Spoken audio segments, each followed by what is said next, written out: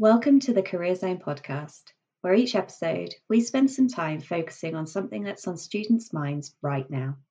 I'm your host, Rachel, Employability and Careers Consultant with the University of Exeter. You can catch up on all of our episodes by doing all of those subscribing and following things. We're on Spotify and iTunes.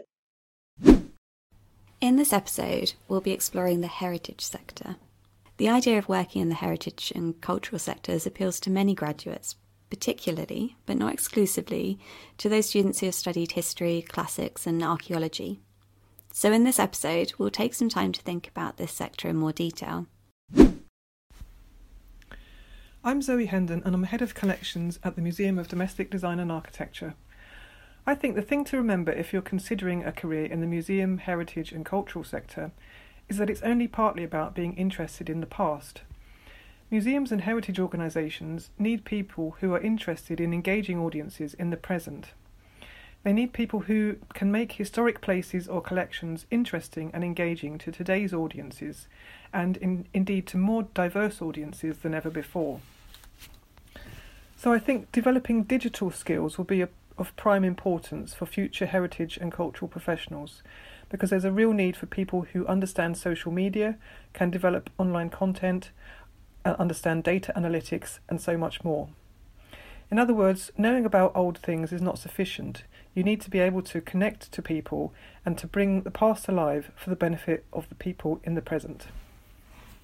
There are lots of different roles on offer in this sector. There are more obvious ones such as curator, archivist and exhibitions officer. Then there are roles which might be more focused on utilising transferable interests and skills such as volunteer manager, education officer or fundraising officer. There are broader roles which any organisation needs such as finance, marketing and HR. The cultural and heritage sector increasingly needs people with digital skills, whether that's content creation, social media or data analytics.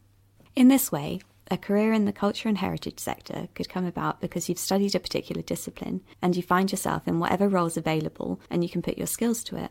Or it could come about from studying something else entirely and wanting to apply your skills in a sector that you're passionate about.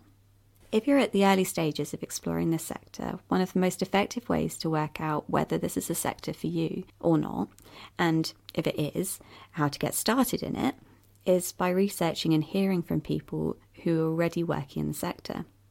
If you visit the Career Zone web pages on the culture and heritage sector, you'll find links to job profiles and detailed information on a wide range of roles, such as links to relevant professional bodies and alumni videos and blogs.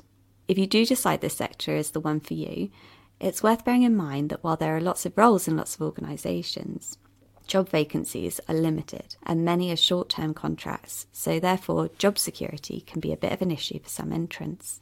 If this is a sector you want to pursue roles in, it's worth thinking about working on a freelance or self-employed basis to build up your portfolio of experience.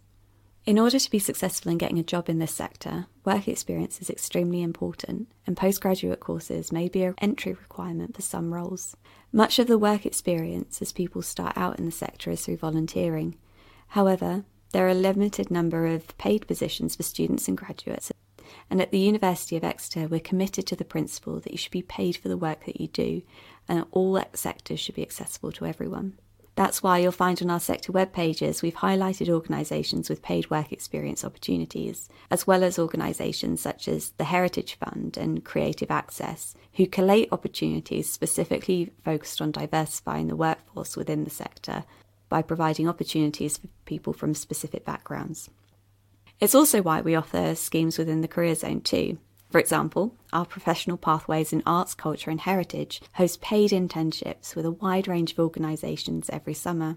And our Access to Internship scheme enables access to funding for students from widening participation backgrounds who want to gain experience in organisations which wouldn't have otherwise been able to pay them.